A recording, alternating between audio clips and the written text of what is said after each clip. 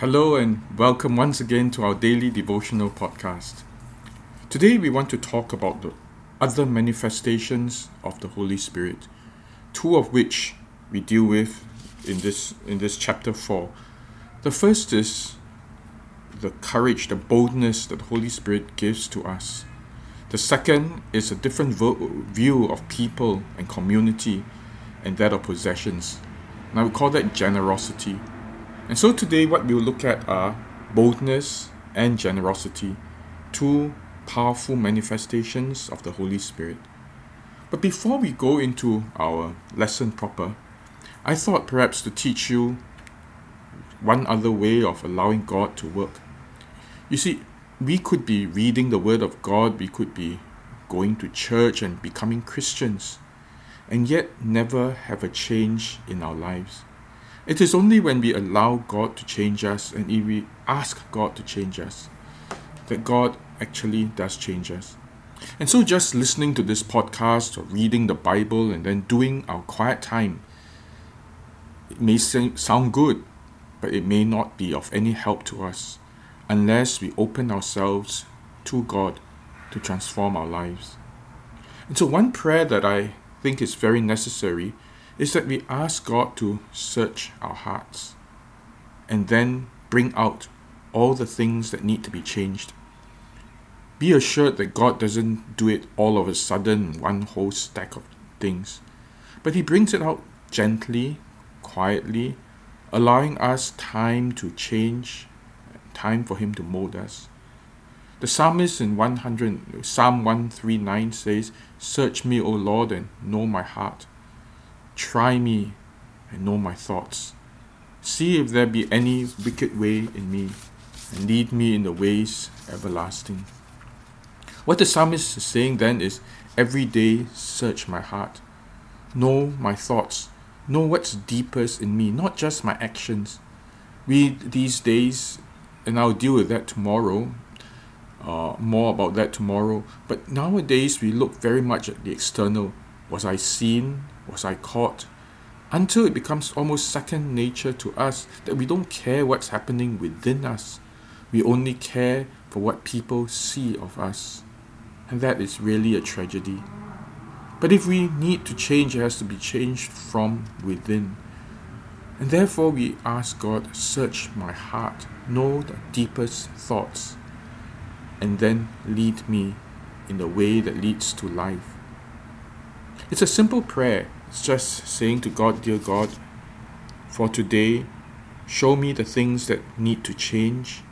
Give me the grace to change my life. And then God will do the rest of it. All it calls from us is a willingness to be shown errors of our ways, the willingness to be taught, the willingness to be transformed. But it is a very necessary prayer as we open ourselves up to God. So now let's look at Acts chapter 4. Let's pray. Father, speak your truths to us. Help us, Lord, to know you and to know the power that comes when the Holy Spirit is upon us. We ask in Jesus' name. Amen. Acts 4. And as they were speaking to the people, the priests and the captain of the temple and the Sadducees came upon them, greatly annoyed, because they were teaching the people and proclaiming in Jesus the resurrection from the dead. And they arrested them and put them in custody until the next day, for it was already evening. But many of those who had heard the word believed, and the number of the men came to about 5,000. On the next day the rulers and elders and scribes gathered together in Jerusalem, with Annas, the high priest, and Caiaphas, and John and Alexander, and all who were with the high priestly family. And when they had set them in the midst, they inquired, "By what power or by what name did you do this?" Then Peter, filled with the Holy Spirit, said to them, "Rulers of the people and elders, if we are being examined today concerning a good deed done to a crippled man, by what means this man has been healed, let it be known to all of you and to all the people of Israel that by the name of Jesus Christ of Nazareth, whom you crucified, whom God raised from the dead, by him this man is standing before you well. This Jesus is the stone that was rejected by you, the builders, which has become the cornerstone. And there is salvation in no one else, for there is no other name under heaven given among men by which we must be saved. Now when they saw the boldness of Peter and John, and perceived that they were uneducated common men, they were astonished. And they recognized that they had been with Jesus. But seeing the man who was healed standing beside them, they had nothing to say in opposition. But when they had commanded them to leave the council, they conferred with one another, saying, "What shall we do with these men? For that a notable sign has been performed through them is evident to all the inhabitants of Jerusalem. We cannot deny it. But in order that it may spread no further among the people, let us warn them to speak no more to anyone in this name." So they called them and charged them not to speak or teach at all in the name of Jesus. But Peter and John answered them, "Whether it is right in the sight of God to listen to you rather than to God, you must judge. For we cannot but speak of what we have seen and heard." And when they had further threatened them, they let them go, finding no way to punish them, because of the people, for all were praising God for what had happened. For the man on whom this sign of healing was performed was more than 40 years old. When they were released, they went to their friends and reported what the chief priests and the elders had said to them. And when they heard it, they lifted their voices together to God and said, "Sovereign Lord, who made the heaven and the earth and the sea and everything in them, who through the mouth of our Father David, your servant, said by the Holy Spirit, why did the Gentiles rage and the peoples plot in vain? The kings of the earth set themselves, and the rulers were gathered together against the Lord and against his anointed. For truly in this city there were gathered together against your holy servant Jesus, whom you anointed, both Herod and Pontius Pilate, along with the Gentiles and the peoples of Israel, to do whatever your hand and your plan had predestined to take place. And now, Lord, look upon their threats, and grant to your servants to continue to speak your word with all boldness, while you stretch out your hand to heal, and signs and wonders are performed through the name of your holy servant Jesus." And when they had prayed, the place in which they were gathered together was shaken, and they were all filled with the Holy Spirit, and continued to speak the word of God with boldness. Now the full number of those who believed were of one heart and soul, and no one said that any of the things that belonged to him was his own, but they had everything in common. And with great power the apostles were given their testimony to the resurrection of the Lord Jesus, and great grace was upon them all. There was not a needy person among them, for as many as were owners of lands or houses sold them and brought the proceeds of what was sold, and laid it at the apostles' feet, and it was distributed to each as any had need. Thus Joseph was also called by the apostle Barnabas, which means son of encouragement, a Levite, a native of Cyprus, sold a field that belonged to him and brought the money and laid it at the apostles' feet. This is the word of the Lord. Thanks be to God. There was a very, very great contrast between Peter before the crucifixion and the Peter after the crucifixion. He is almost unrecognizable. Remember, 3 times he boasted of how brave he would be and how he would stand by his Lord Jesus. And yet when put to the test, he was only confronted by a servant girl, by small, simple, unknown people, and even to them he denied that he knew Jesus. And yet here he was, not just talking to people. It's one thing in Acts 3 to talk to common people and tell them about Jesus and how they had crucified Jesus and how God had raised him. But now Peter and John were dragged before the rulers of the temple. Now let me give you a bit of background. The Sadducees, in verse 1, the Sadducees, the priests and the captain of the temple. Now the priests, the high priests, were largely from the sect of the Sadducees.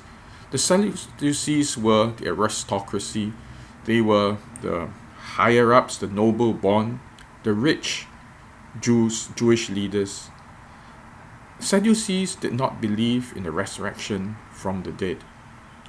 They did not believe in angels either. In some ways, they were the very liberal, secular, almost secular rulers of the temple. That's a paradox, isn't it? They were in charge of the temple and the offerings, but they were more liberal in their beliefs than the Pharisees. The Pharisees are just the opposite of the Sadducees. They believed in resurrection of the dead. They believed in angels. They were very strict in their observance of the law. The Sadducees were less so. And so when the Sadducees and the chief priests and the elders heard that Peter and Paul were preaching Jesus, of proclaiming in Jesus the resurrection from the dead, they were very annoyed. Why? Because of course this was going against their theology. And so they hauled up Peter and John.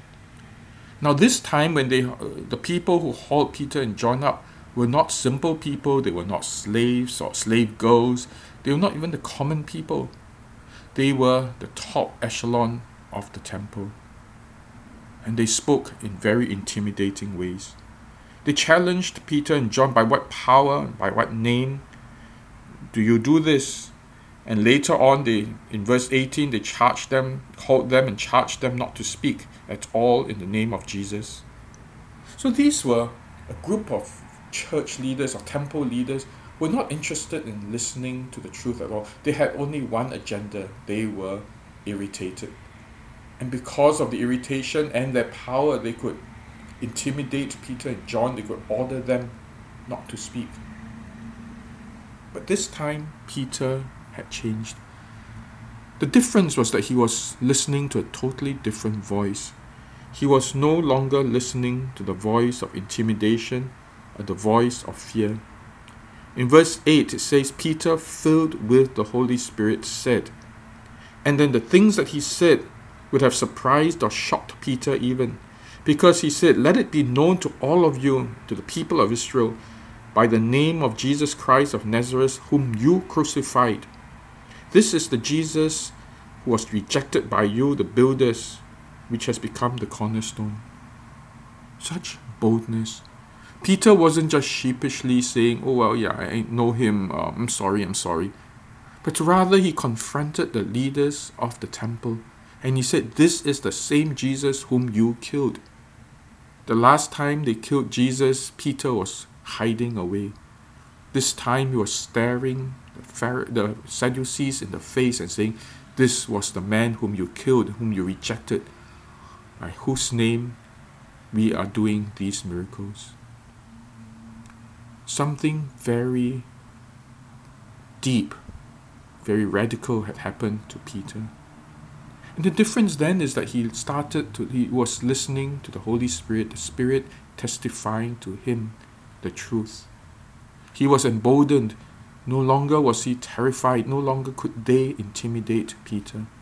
Even after the Sadducees and the chief priests had told Peter, stop it, you may go, but don't ever preach or teach the name of Jesus again.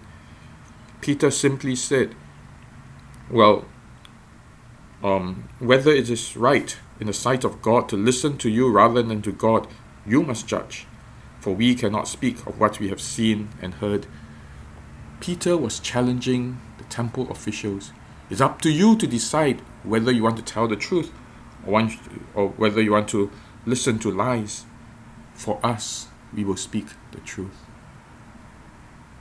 How powerful it is when the Holy Spirit comes upon us and makes a radical change in our lives, teaching us to listen to His voice rather than to the voice of intimidation. Although in this case it was about Jesus, standing up for Jesus, there are many times when we are called also to stand up for the truth. Sometimes it's things that we know to be true, but others deny it. And in these cases, it's easy for us just to keep quiet. Well, sometimes it's wise, but sometimes we just go with the flow and don't want to shake everyone else. And often, often the reason is that we feel intimidated. And it happens very often in the church too, that you may believe very strongly in a truth and you may have done your research, you may have prayed hard and you know that what you say is the truth. But there are all others who are thinking differently and who are speaking very loudly about that about things that they do not know, the things that they disagree with you, and you feel intimidated, you don't want to speak up.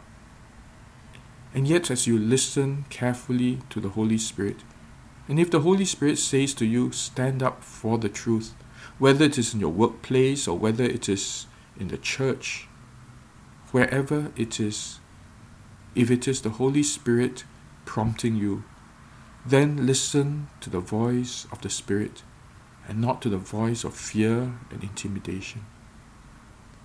Allow the Holy Spirit to start guiding you.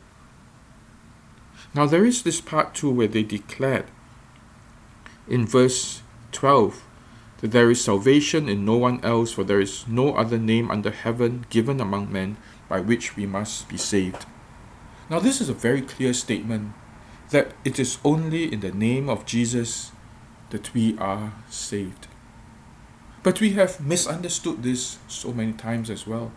Because while traditional Christianity often holds that to be true, we see salvation as something about life after death. And so often when this passage is quoted, it's like, well, you're going to hell unless you believe in this name. You're going to hell because you are of a different religion, because you don't believe in the name of Jesus. This is not at all what Peter was saying or the intention of God. What he's saying is that yes, Jesus is King of Kings and Lord of Lords, and he is the only one who can save us. But he is the one who can save us by his humility. Even as we picture Jesus as King of Heaven and King of Kings and Lord of Lords, it helps us to picture him as a lamb that was slain, a lamb that was slaughtered, a gentle, meek lamb that is non-aggressive, that reaches out in love. It is this Jesus who saves. And so whenever we quote this passage triumphantly, as if the church was the most powerful thing, and we say, come, if you want to live forever, you must be a Christian because it is by his name. You need to remember this. It is this Jesus who saves us not only in the afterlife, but it is this Jesus who saves us now from the frantic fighting, the violence, the dominance, the pride, the arrogance of this life. It is this Jesus who is a lamb slain, who offers his life to be killed for others. It is this Jesus who saves us from the corruption of this world. It is a gentle, caring, loving Jesus who will save us from the violence of the world. Now when we begin to preach this gospel instead, that the Lamb is the King, it makes all the difference in our demeanor and the way we interact with others. For Jesus is the servant King, the King who comes among us to serve. That's how he saves us. Not because he's some supernatural name that we call upon and then instantly we get to heaven, but rather he is the servant King who comes alongside us and helps us and transforms us and therefore saves us. Now these apostles then, though they were nothing, not only were they hauled up to be threatened by the leaders, well-educated leaders, these people were nobodies. They were not educated, they had no social standing, and yet they had performed a miracle and they were speaking boldly to the church, the temple leaders.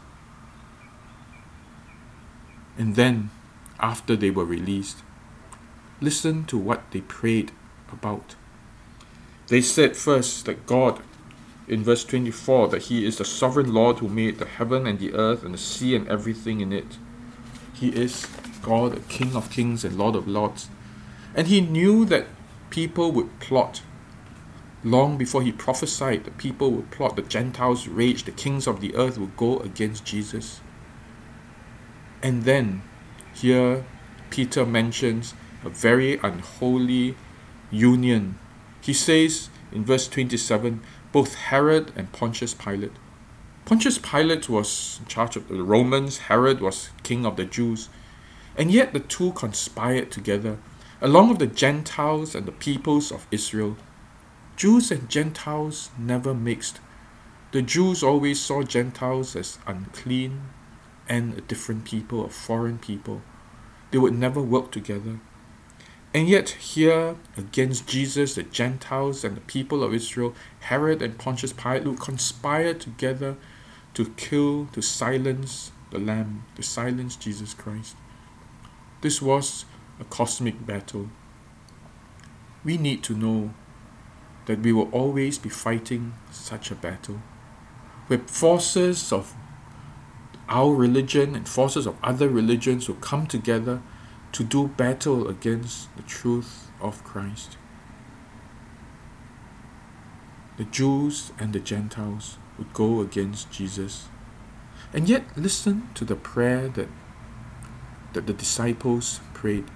They did not pray that the tribulations, the persecution would be taken away. Nothing of that sort. They prayed instead for boldness to preach. And then they prayed that God in His power would do the rest of the work with signs and wonders. It would not be them, it would be God. Their role was just to be bold and to do that which is necessary.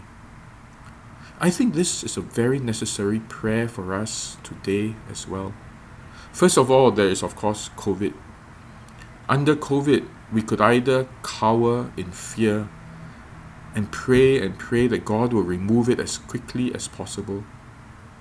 Or we could pray that we be bold to do the things that are necessary, not to break the law, but within the constraints of safety, of care for the community. That we pray instead for ways of reaching out, for ways of loving others, for ways of going to the aid of others. We pray for creativity because we know that this is the same God, the creator of heaven and earth and everything beneath it. He is the creator of all things. He knows what the COVID is all about. He knows what the vaccines are all about. He knows where all the resources for helping people are. And if we will then pray to this God and ask Him, God, help us to see how we can use whatever resources You've given to us to minister to the people who are in pain, both in our church as well as outside of our church, within the community. Open our eyes to see. Help us not to listen to the voice of fear, but the voice of Your Holy Spirit. And then send us forth. But as You send us forth, come with us with Your power to heal and to work mighty things, that people might turn to You. And so when we start praying like this together with boldness, believing that we have a God who has all the answers and who sends us forth, I believe that will make a big change in our lives personally and in the life of the church as well. It is one of the things that the Holy Spirit does to us to transform us. The second thing then is generosity. From verse 32 to verse 37, it talks about the believers believing being of one heart and soul. They were united. But it also said that no one said that any of the things that belonged to him was his own, but they had everything in common. The disciples, the believers, began sharing what they had with each other. And yet in the next chapter it says that Peter says to them, you always have the freedom to hold back what you want. It is still yours. It doesn't mean that once you come together, these are not your things. They remain your possessions. But it's up to you really, what God does with your heart. If God convicts you to share, then share and do not hold it back.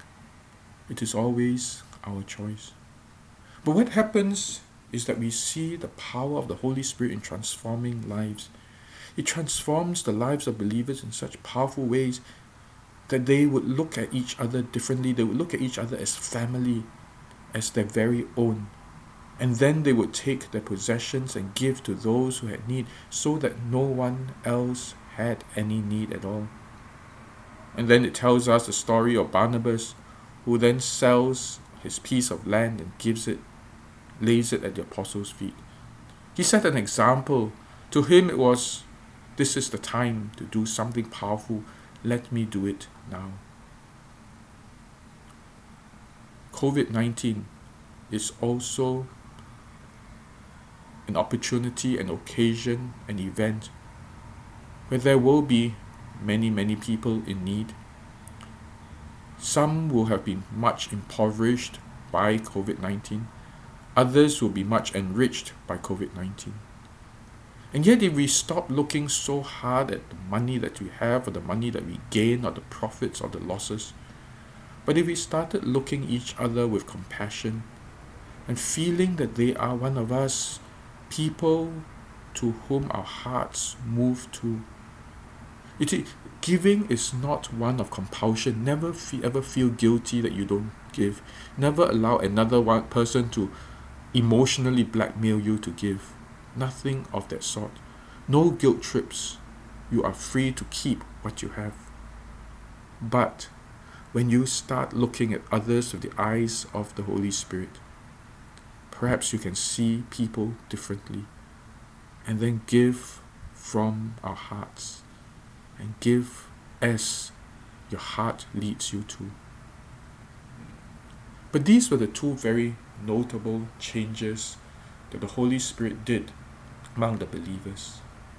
A boldness and listening to the voice of the Spirit rather than the voice of fear, and seeing others as part of one's most beloved, one's family, and sharing generously with one another then. Shall we pray?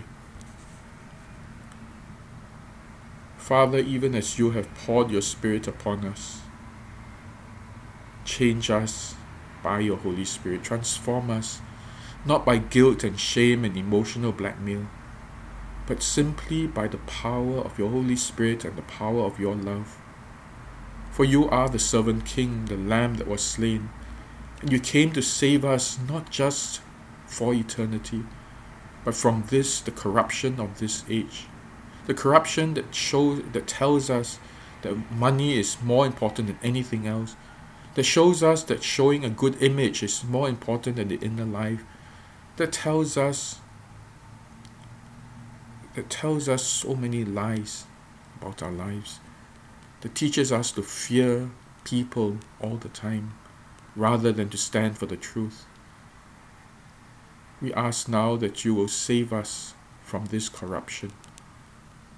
Come, Lord Jesus, come and live in us and transform our lives, that no longer will we be slaves to evil and slaves to the corrupt system of this world, the thoughts of this world, but make us instead free people, free men, women, and children, that we may live life abundantly. And so, Lord, come and work in us. Give us a boldness that we never had, a boldness that comes from listening to your voice instead of the voice of fear. Give us a compassion that allows us to see one another and to see others as precious to us, that our hearts will be broken by their suffering, that we may then give of ourselves and our possessions for them. Do this work in us, Lord, as we pray in Jesus' name. Amen. Well then, have a blessed week and goodbye.